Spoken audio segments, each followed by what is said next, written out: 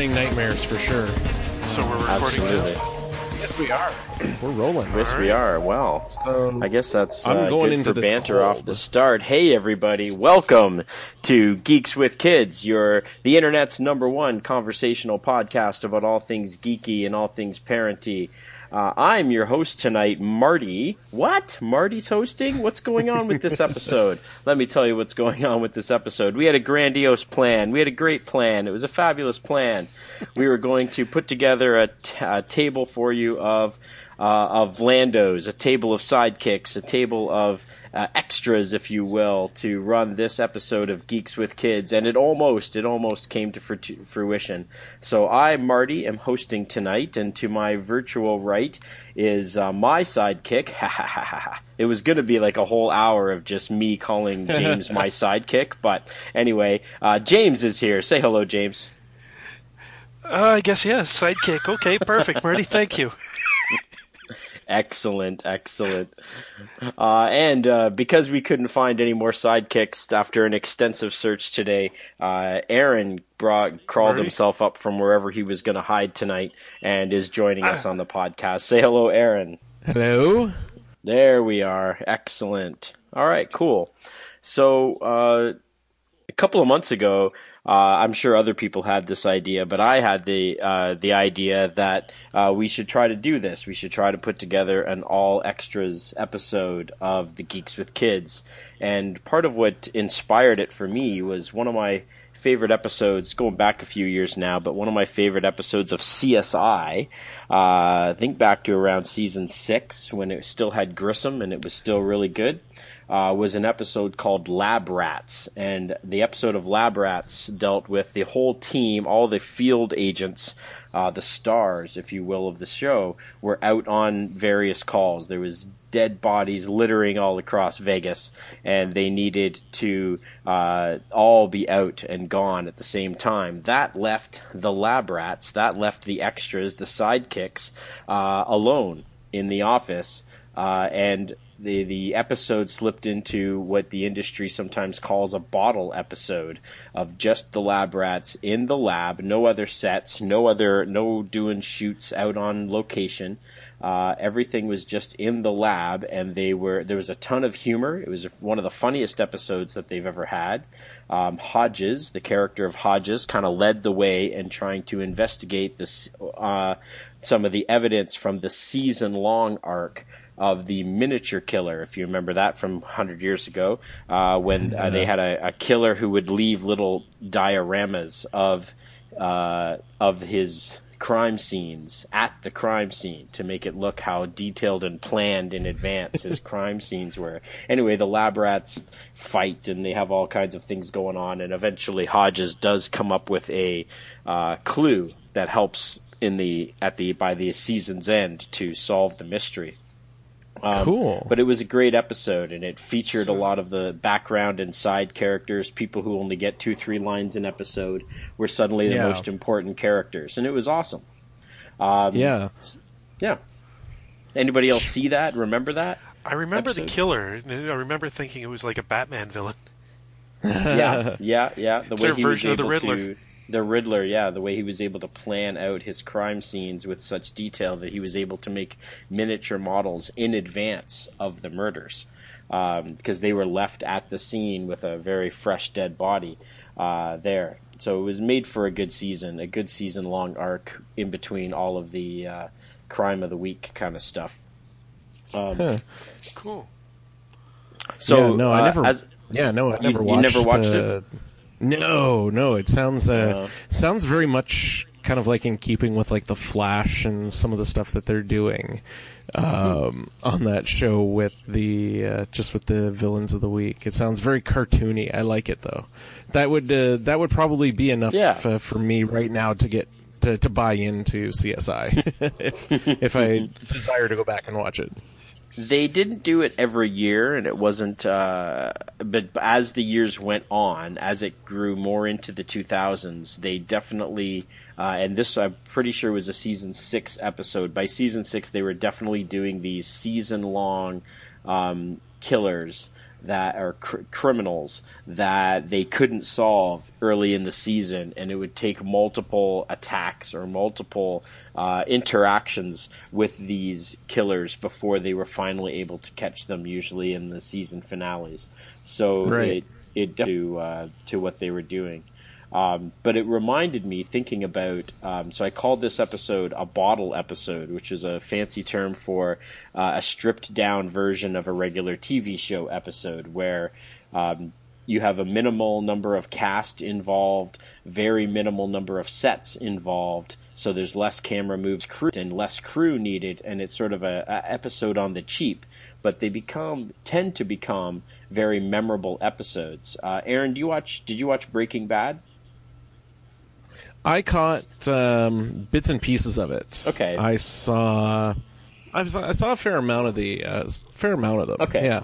Well, Are you thinking of a particular episode? I am, actually. There's an episode in, I believe it's the last season, when they are working in the big, big, giant lab, and there's a fly running around in their lab, and the episode's just called The Fly, and the whole episode is just our two main guys, and they're trying to catch this fly. But of course, along the way, they get all sentimental about who they are and why they're doing this and why it matters that they're doing this and all this kind of neat, good stuff. So you get a lot of psychological development of the characters, but the episodes don't do anything. They're very static.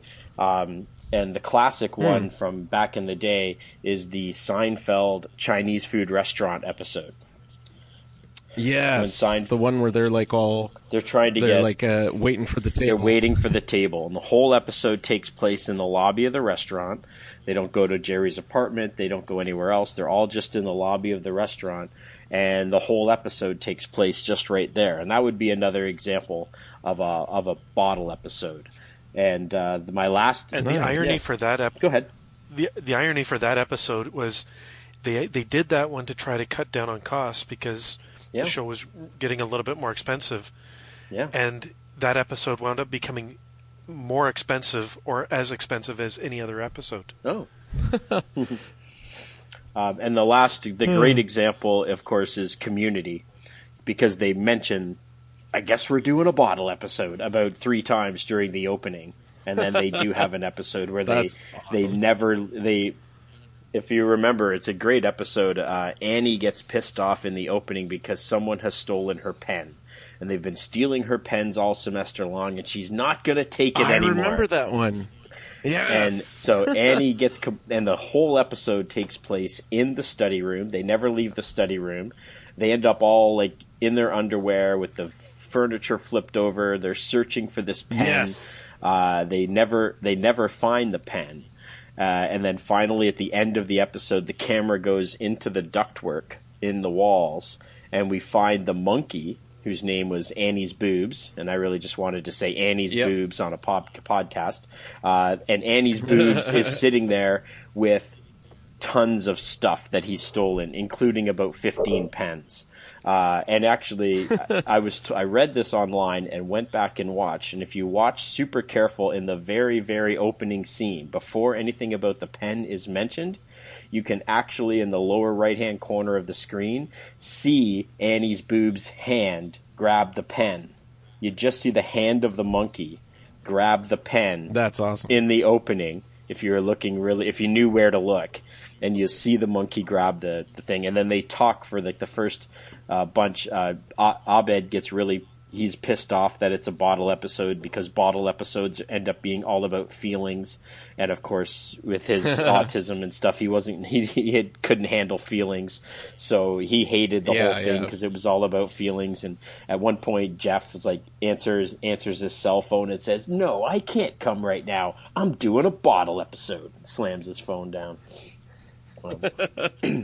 So that's awesome. Yeah, so that's sort of my preamble to how I wanted to do this. The idea of the all sidekicks episode. Anybody else with bottle episode memories? I know I can't remember what it is anymore. There's a classic Buffy that does a bottle episode, and an Angel that does a bottle episode. the Buffy episode was the one where what's her name? What's the sister? Dawn. Dawn, thank you. Dawn makes a wish that nobody can leave the house, and they wind up getting stuck inside the house. There it is. Mm-hmm. And also the other one, the classic, the body, where they're just basically waiting to go see the body. Yep. Mm-hmm. Those I found mentions of those online as I was tooling around doing some research for today.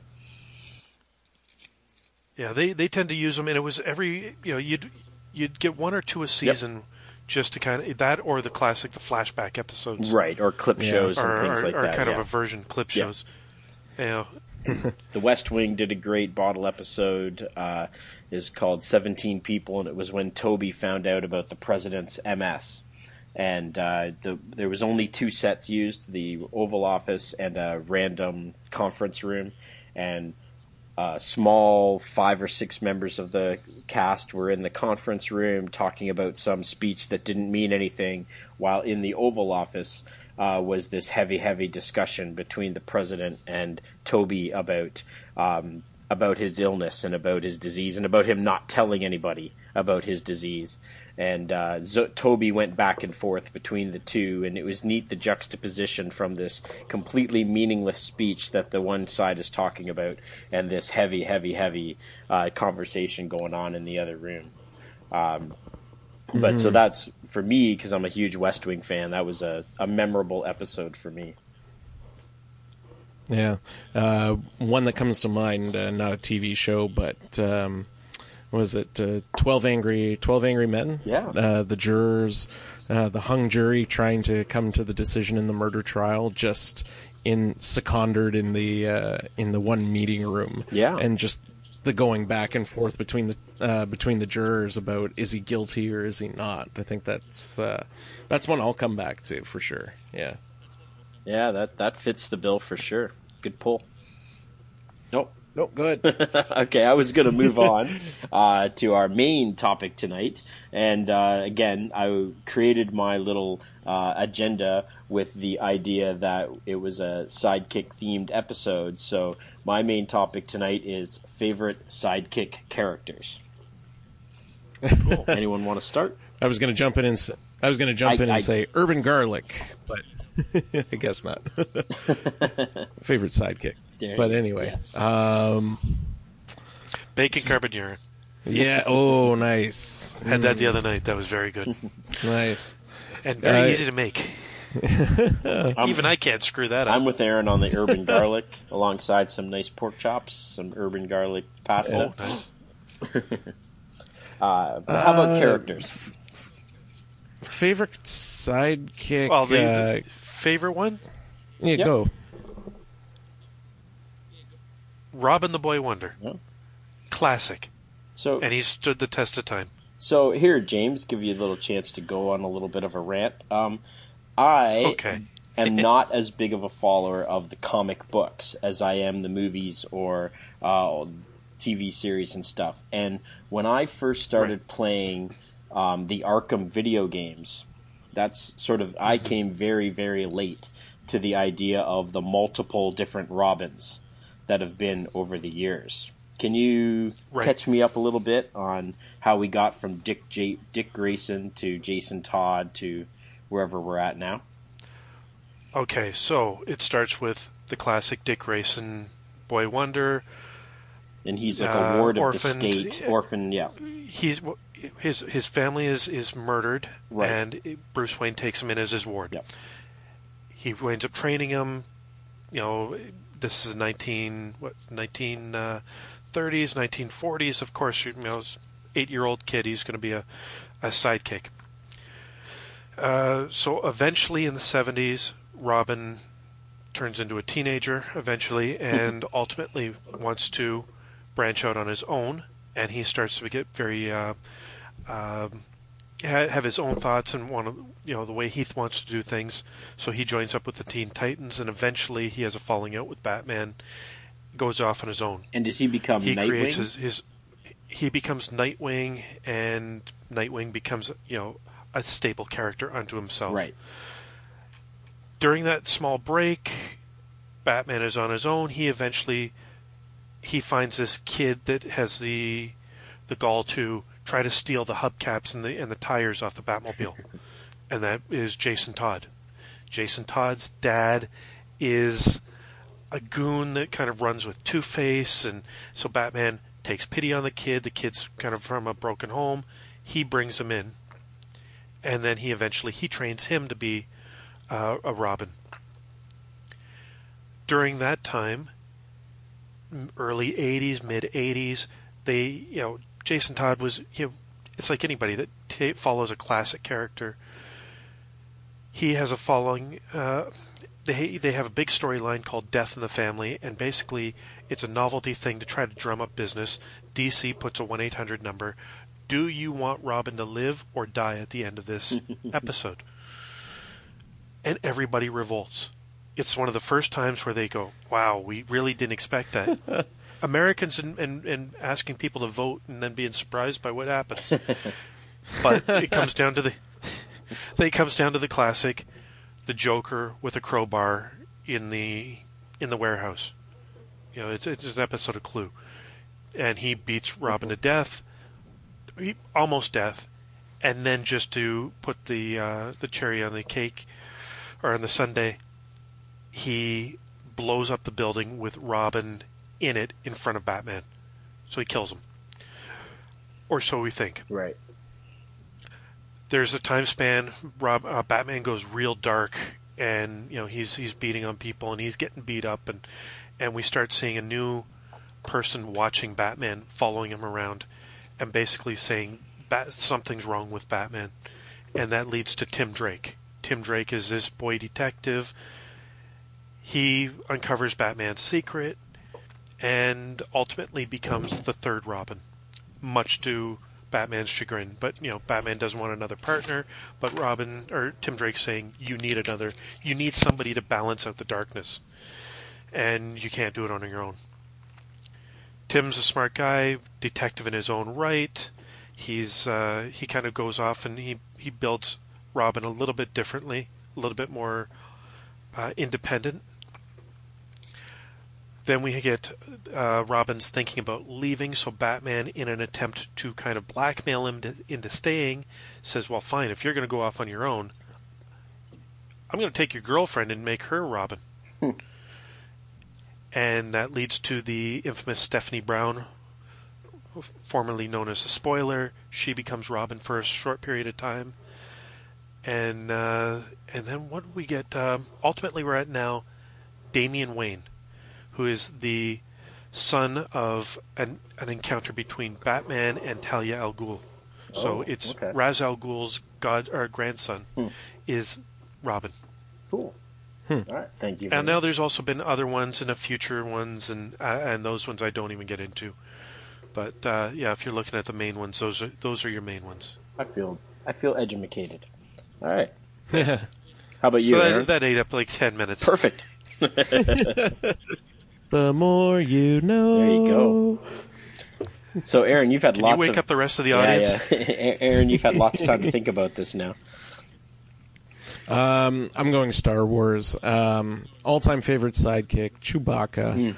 Good choice. He's the archetypal,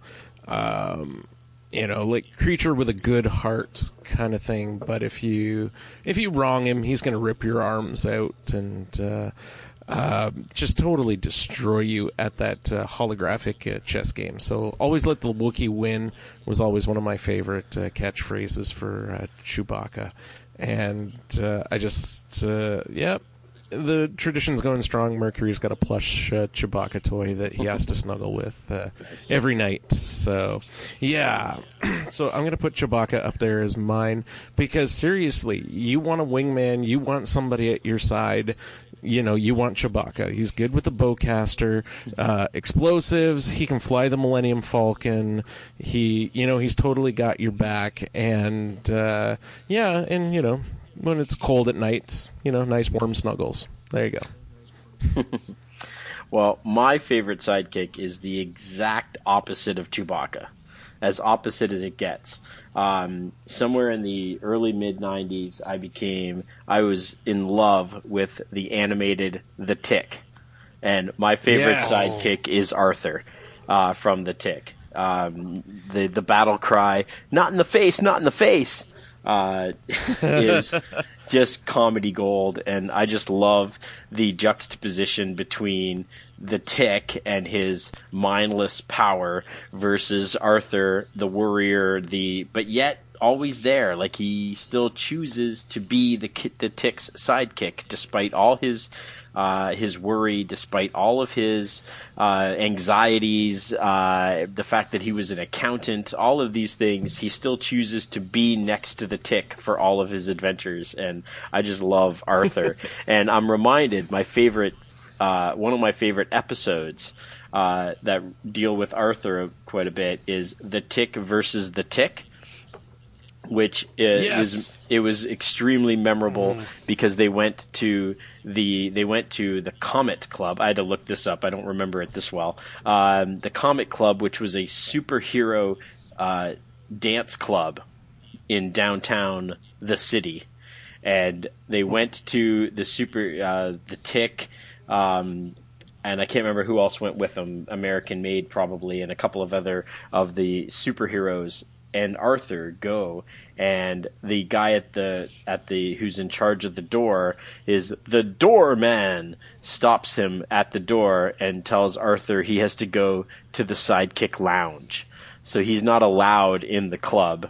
And he gets sent to the sidekick lounge with an ape and a talking dog, and he's stuck there while all the other guys start off at least having a great time in the club, until another guy who calls himself the Tick with no real superpowers, but he just has a Tick costume. The Tick and the Tick have to have a fight because there can be only one. And meanwhile, while all of this is going on, probably the greatest villain in Tick history, the Midnight Bomber, what bombs at midnight, is slowly planting bombs all over the nightclub in an effort to not only kill the Tick, but all the superheroes of the city.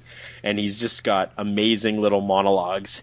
Yeah, you want bad, baby? I'll show you bad. Who's the Midnight Bomber? That bomb's at midnight. And he's going around planting all of these bombs while the Tick and the Tick are fighting each other. And Arthur's trying to sneak his way out of the sidekick lounge. Amazing episode for me. There's only like 30 odd episodes, but it's an amazing series, and I just loved laughing constantly. I remember many a Mac drama class that we couldn't get to work on whatever scenes we were working on until me and a few of the other guys had to sit down and decipher and decode and break down the previous week's episode of The Tick. And Arthur is my pick for my favorite sidekick character. Nice. Well played. I'd say honorable mention, though. Mm-hmm. Have you guys ever seen the movie Sky High? No. Sky High. It's Kurt Russell? Kurt Russell. Yeah. And it's a Disney movie, and it's about superhero kids of superheroes that go to superhero high school. Huh. And you got Bruce Campbell is in it, and Dave Foley, and a couple of the other kids in the hall, and the principal is Principal Powers by who's Linda Carter. Nice. And they're all playing off it's kind of a spoofy thing, but you're either a hero based on your power, and you have to go through evaluation. What's your power? I can lift a truck. Hero. What's your power? I can turn into animals. Like a tiger? No. Guinea pig. Sidekick. And so they got separated, and then they says, well, we can't really call you sidekicks anymore. You're hero support. And hero support is taught by Dave Foley, who is the former sidekick of the Commander. And the Commander is Kurt Russell's character. Mm-hmm. And his son winds up in the sidekick class, and Dave Foley's going, so does your dad talk about me anymore? He says, actually, no, I didn't even know you existed. He doesn't even show you the scrapbooks that I used to make. So what was your power? I could change clothes really fast. And they're like, so, the test, it's, so if you're facing off against a horde of zombies, what weapon do you hand to your hero? The silver-plated dagger, the crossbow, and the guy says, I pick up the crossbow and I shoot the zombie. This is wrong. But he says, I can shoot him. He's right there. He says, no, you're hero support. You hand it to the hero. You don't do that. Nice. I was just looking at the IMDb page for that movie. I've never even heard of it, but it sounds great. It's a lot of fun. It's a lot of fun. Nice. Cool. All right. Well, actually, that leads a nice segue into my next question was, and I didn't do any research on this, so I'm as in the dark as you guys are on this. Can you think of any, since this is Geeks with Kids, any kid sidekicks that you remember? The way back, you go back to Robin, you go back to Bucky. And Bucky, who wound up getting killed off, and Marvel said, no more kid sidekicks. Kid sidekicks are also leads into one other thing I was going to bring up, and that is the kind of show or comic or story where the sidekicks are the real hero. And usually it's the bumbling hero where the sidekick does all the real work. And I don't know why this was the most notable one in my head, but all I could think of were the kids, especially there was a really smart girl who worked alongside Inspector Gadget. Oh, his niece Penny? Niece Penny, that's exactly it, yes. And Dog Brain. Yes. Penny and Brain. Penny and Brain, yes. They were the real heroes while Inspector Gadget bumbled and fumbled his way through things. Well, the other one that I'm thinking of right now, and sorry, at least other kid sidekicks would be the show Young Justice, which is all about, it's Robin, Aqualad, Kid Flash, Speedy, and then Superboy, and all the sidekicks, and they form another group. And they wind up being as formidable, if not more formidable, than the lead heroes. So the lead heroes, you'll see a Batman or a Superman, or the heroes are there, and they get given the side mission. Well, the side mission winds up being more dangerous, or as important. So it really took the focus off of, they're no longer just a sidekick that comes in to do support or backup. Cool. And there was a movie that was recently, and it was it was the Justice League versus Teen Titans, and you've got the Justice League is all, they're fighting a big bad guy, and you hear Batman look over and he goes, Robin, are you in position? And Robin's, the Damian Wayne Robin is sitting up in a balcony, and he's just throwing batarangs at people going, turn left, go down, don't go back, go forward. He says, you got me on crowd control. He says, I can do more than half the guys that are there. Another example of kind of kids, but at least a bumbling hero, and this one is back to outlandish comedy. I don't know if you guys have ever heard of this. Mike Tyson Mysteries. Mike Tyson? No, I don't know that. It's on Netflix. Is there really 30 episodes now? Okay, I'm a little bit behind. But it's a cartoon. It's voiced by Mike Tyson, and he's playing himself alongside a pigeon who is voiced by Norm Macdonald. Jim Rash from Community plays a ghost named the Marquess of Queensberry, and Mike Tyson's adopted Korean 18-year-old daughter, Yoon-hee Tyson.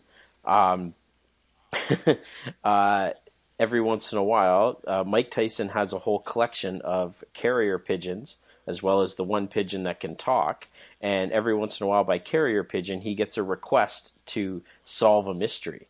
And Mike Tyson, they're only like 10-minute episodes. Mike Tyson runs out and tries to solve this mystery, aka just like the Scooby-Doo kind of style, but it's really the daughter who actually figures everything out, and it's just hilarious banter, usually between Mike Tyson and either Jim Rash or Norm Macdonald playing a pigeon who used to be a man who somehow got turned into a pigeon. And the TV show it's hilarious. It knocks you on your ass. Funny. You may have to beep that. Knocks you on your butt funny. And it is very, very 30 minutes and 58 seconds. Very, very funny. But in terms of the real heroes are the background, while Mike Tyson is not at all one of the heroes. Oh, I'm going to have to take a look at this. It's worth it for the humor. Hey, absolutely. And let's move on now to the news section of our show, talking about some of the bigger news items in geekdom from the past week.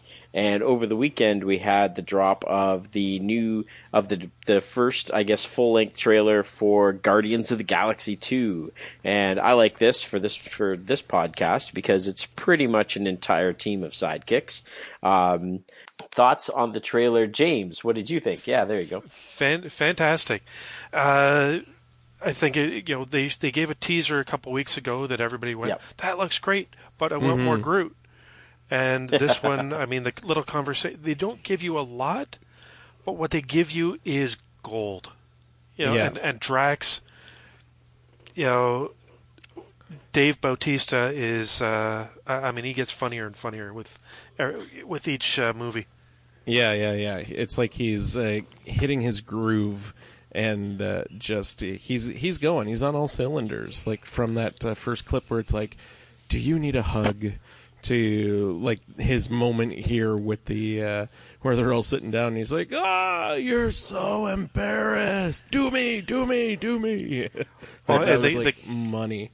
The conversation between Rocket and Baby Groot, and I sat down with Chuck, and we watched it 4 times before she went to bed tonight, and she just couldn't get enough of it. And she goes, there's so much expression and there's so much going on, and all it is him saying, I am Groot, I am Groot, I'm Groot. Baby No.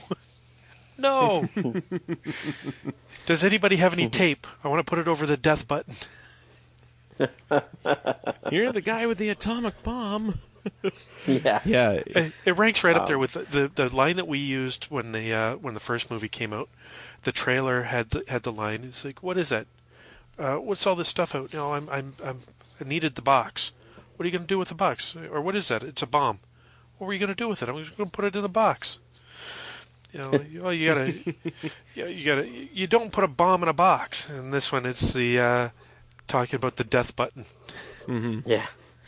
You guys can maybe correct me if there was something in the teaser. I don't remember it. But one of the things that I loved about the first movie was the use of music and the cassette tape Walkman with the 80s mix on it. And I didn't see anything in the trailer that reminded me of that. You do have the classic song. I mean, they're using very specific songs, and this one is, "Hey, I don't want to know your name." Classic 70s type rock. Okay, and maybe I just remember he got volume 2 at the end, so there's a lot of songs now that are new. So we've already had the the main songs, and on the new tape had the Jackson 5. So now we're picking up volume 2. All those songs will start to be interplayed.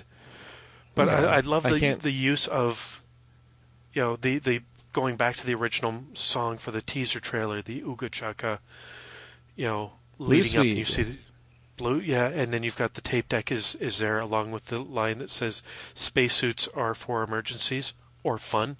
Yep. Was the tape deck in the trailer? Did I miss that? In the teaser. It was in the original teaser. In the teaser. Okay. Yeah. Okay. And this one, it really waits until you hear Star-Lord go, "All right, a-holes," and then the song starts, and it's playing in the background. Again, good use of like just unique songs that you normally wouldn't hear. Yeah. That's one of the things I really liked about the first one was the way they used music. Yeah, I'm looking forward to that again. Yeah, it's gorgeous. I remember an interview with Gunn a while ago when Galaxy, Guardians of the Galaxy 1 had just come out, and they were like, "So you doing a sequel?" And he's like, "Oh yeah, I'm already working on the soundtrack." And they're like, "How's it going?" He's like, "It is the hardest freaking thing to do, because how do you top the first one?" So I'm excited to see what they've got this time around. I really like that. It's almost like a musical in itself, where the songs will dictate the overall story tone. Yep. You got to have your good mix of catchy songs, but you can't all be pop classics. Some of them all have to be workman tracks that'll carry the middle part of the story. Yeah. I just found that whole bit with the Walkman to be so vital to his character, and I would hope that it continues in some new way. And I like you said, we had Volume 2, so... This was a very unique take on the character, because if you take a look at Peter Quill was a sidekick, and really he was a classic character that was used, kind of a space cop, Buck Rogers type character, but he really didn't have a main storyline or anything carrying him forward. And then they used him in the when they decided to take a bunch of the D-lister characters and use them, Nova, Darkhawk, and then you had all these other characters, and they did a big space epic. The Thanos imperative and the Annihilus, and basically Peter Quill was always this background. He was like a general, and everybody knew him, but they didn't know him. And he had the big mask on him, and he was scarred. He was much older. And then they went, well, we really like this character. Let's use him. And then they started really picking him up and developing the character and building him. And that's when they started building the rest of the Guardians around him, the ones that we kind of know now. I also noticed in news this week that Guardians of the Galaxy is going to be released next year as a Telltale series game. Yes. So this looks really interesting. You're excited, Aaron. It has its own trailer. Oh, yeah. I'm not familiar with Telltale games. I've seen commercials for them, but I'm not. What is a Telltale game, and how does it differ? It's like a classic adventure game, like almost like you go back to the old LucasArts, Lucas Games, point and click adventure games. You kind of get that feel there, where it's more story and adventure, maybe a little bit of action, but not so much. Night of the it's Tentacle. More, or Day of the Tentacle. Maniac Mansion. Yeah. Or David. Yeah, very much like that. Yeah. But it's that kind of a game. So they've done a Batman one I haven't checked out yet. Borderlands they've done. Fable I think was another one where they take like the characters from like the Brothers Grimm fairy tales, and you kind of like throw them in there into a story. Christy could totally correct me and fix my knowledge on, or lack of knowledge on that one game, because she's a big fan of it. And and then Walking Dead, they did actually, the third season's about to come out as well. So yeah. Point and click adventure games, very fun. Choose your own adventure for a new era. Okay, cool. And I was worried about use of music, and while you were explaining all that, I clicked on, there's a little like 45-second trailer for the Telltale series, and all it is the Walkman floating through space with an old 70s tune playing in the background, and that's all you see. So clearly sold. Yep, pretty much. So that looks cool. And interesting, and so I'm looking forward to the use of music. Obviously, the banter. Obviously, the added comedy of young Groot, baby Groot, is definitely looking forward to. Hopefully, the main plot and story is as good, at least as good as the first one. And we'll have a great movie. We'll have another great movie. See, I think this is the type of movie, though, in all honesty, where the characters carry it. It really doesn't matter me as much what the plot will be. And what I've heard of the plot so far, they're gonna utilize a few new characters, like Mantis, who we see in the trailer, and a couple other characters. But really, it's going to be that core group that we saw from the first movie. Yondu will be a little bit more involved, and Nebula. But And you really, can, and Kurt Russell. You can have characters carry the story in an origin story, but I think when you move on to, I think a lot of the failings of sequels is that the characters don't carry it as well because we know the characters. We are familiar with the characters. We're not learning new things. Now, thankfully, we have Baby Groot, which is obviously new and is going to be a highlight no matter what. And and Rocket's reaction off of Baby Groot is all new. Sort of Rocket in the role of dad, practically, at least to what we've seen so far. Yeah. That's new, but without development through plot, I think that's where a lot of sequels can fall down. Mm-hmm. But and I think some of the highlights of the previous movie were the scenes where, when they're all sitting around in the cargo hold, trying to decide what the next plan is going to be, and them playing off each other. It's such a strong cast that way, where you could have close to a whole movie of just them doing witty banter back and forth. Yeah, you need some action, but I think the action is not nearly as important as, say, you would need in an Avengers. Yeah. The Avengers kind of needed that last bit. I mean, the witty banter and that back and forth during the hammer sequence in Avengers 2 was great, but it didn't last as long. Mm-hmm. Time will tell. Yep. Speaking of bad trailers, I know where you're going. We also had there was one other big trailer that dropped in the weekend, and it was for figuratively and literally. Yeah. The airplane and everything dropped. The Mummy was released. And are they really officially calling it a reboot to the series? It is a complete reboot. Universal is going to try to capitalize on the Universal Monsters property, and so the Mummy is going to be kind of their Iron Man. They're going to build a connected universe between all of their classic monster characters: Frankenstein's monster, Dracula, the Wolfman. And that's fine. But after watching the trailer, I don't see why you need to connect it to the Brendan Fraser movies. But see, I don't think they are going to connect it to those movies. I think those movies, and I always said when we first saw the first one, but they're rebooting it. I understand that, but why even thematically? It's a different villain. It's a different mummy. It's not Anotep or whatever, Anotep something from the original Mummy movie that's risen up. Mm-hmm. It's somebody else. It's a queen of something else, and so it doesn't bear even story resemblance to those movies. Don't call it a reboot. Just call it a new movie. Call it something else. Don't call it The Mummy. The Mummy Awakens. Call it Dead Girl Rising. Dead Girl Rising. I think you're right there. It's going to confuse a lot of people. It's not enough of a Watch this movie. She's almost naked. Pretty much. I don't. I guess they're trying to really trying to capitalize on amp the up, people who liked Suicide Squad. I don't. They're going for the horror aspect and much darker tone than the other movies. But sure. Did it work? The plane scene, to show so much of it in a trailer makes me think usually the trailer is only showing you the highlights.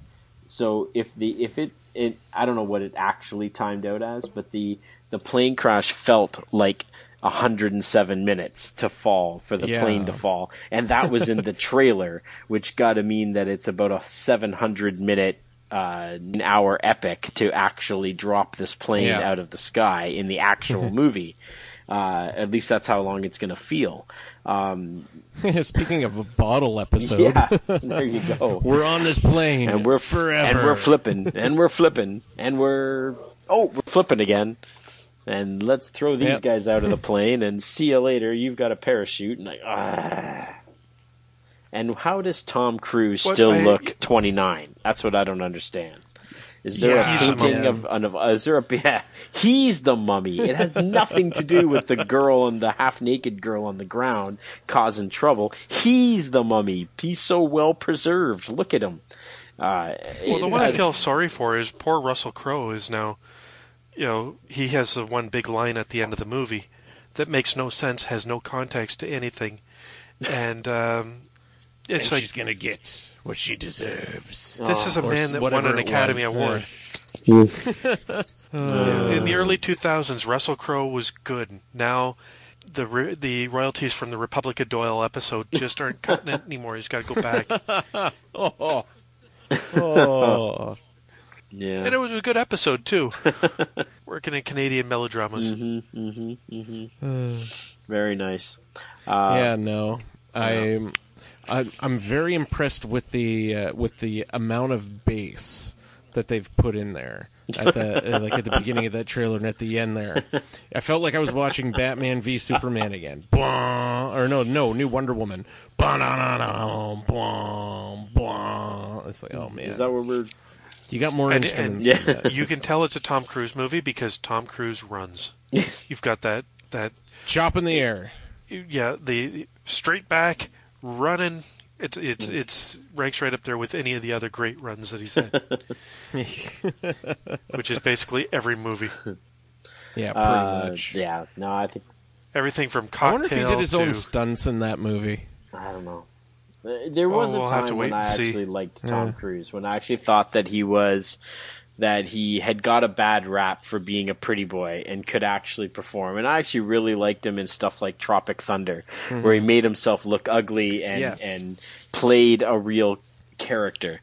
And but lately, it's just paychecks. Like, it just looks like he's just, I don't know, maybe he's got another, I don't know, but it just looks like paychecks lately and nothing of substance. Well, he has also he's aligned himself with his production partner, who basically they control all the creative aspects of the movie. And he's at a point in his career where he should be looking for that elusive Oscar. Like, he should be taking on projects to show off. He doesn't need the money anymore. He should be doing the smaller projects to show off that he's an actual actor. And instead, I mean, he's got to be in his 50s, right? Like, I meant to look it up beforehand, but he's late 50s, got to be. Like, he's at a point in his career that he shouldn't be trying to look 29 anymore and acting like he's 29 anymore. He should be, he's only 54, but still, he should be trying to find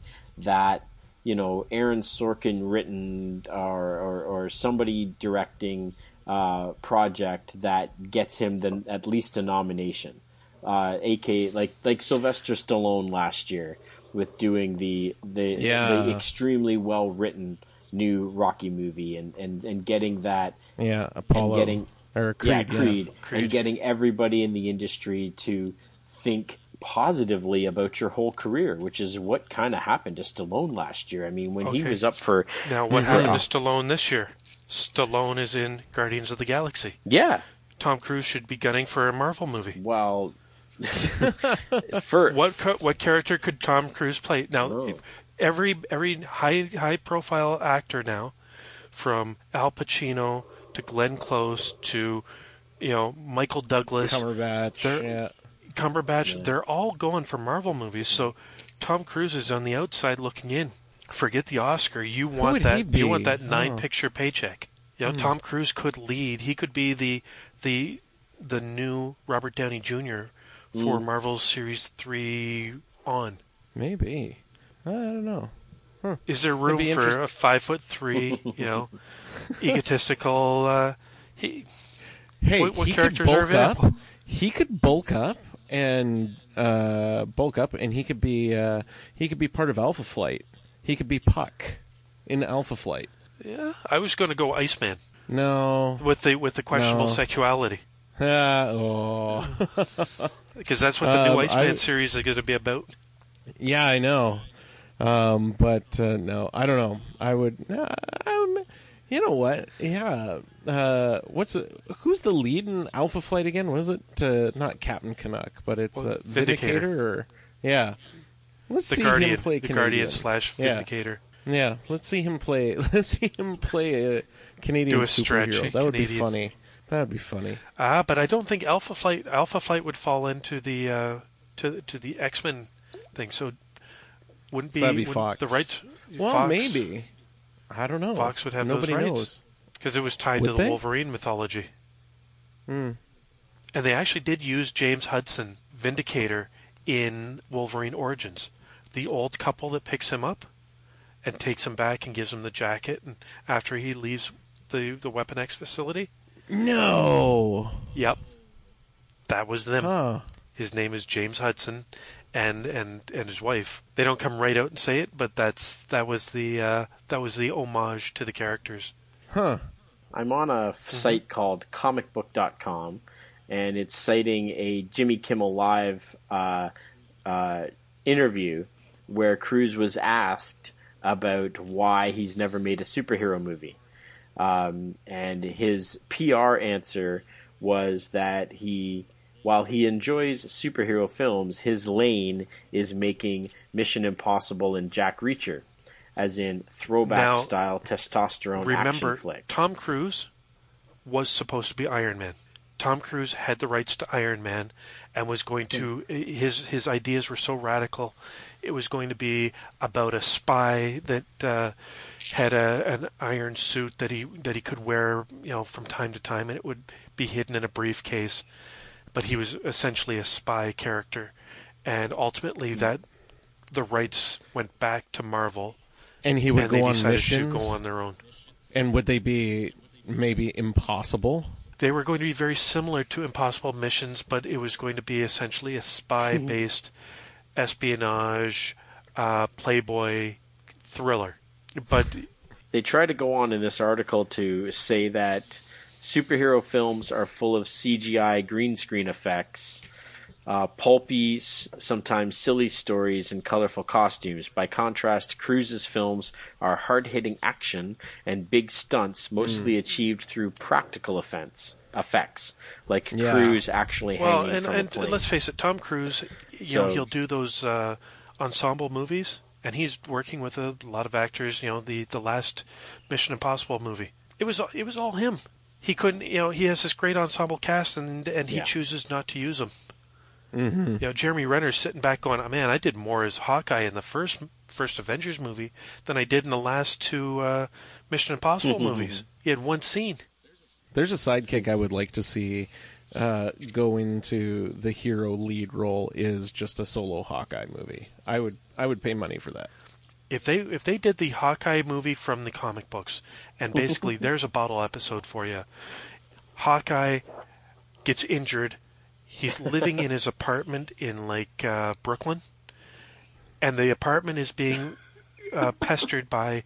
They're trying to make the residents get out because somebody wants to buy up the property and create a megaplex. So they've got these Eastern European gangsters that all show up in their Kango hats and their tracksuits or Adidas tracksuits, and they start taking.